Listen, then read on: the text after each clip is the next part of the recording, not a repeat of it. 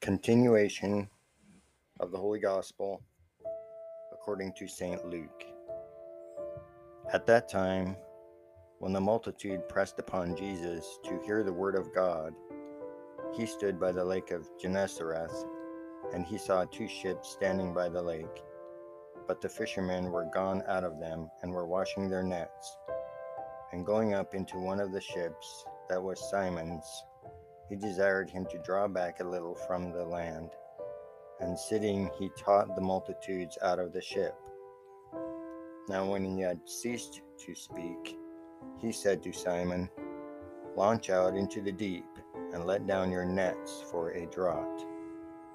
And Simon answering said to him, "Master, we have labored all the night, and have taken nothing, but at thy word I will let down the net."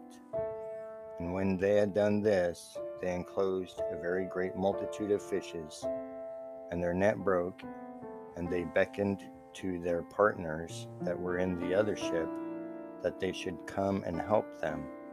And they came and filled both the ships, so that they were almost sinking. Which when Simon Peter saw, he fell down at Jesus' knees, saying, "Depart from me, for I am a sinful man, O Lord." For he was wholly astonished, and all that were with him, at the draught of fishes which they had taken.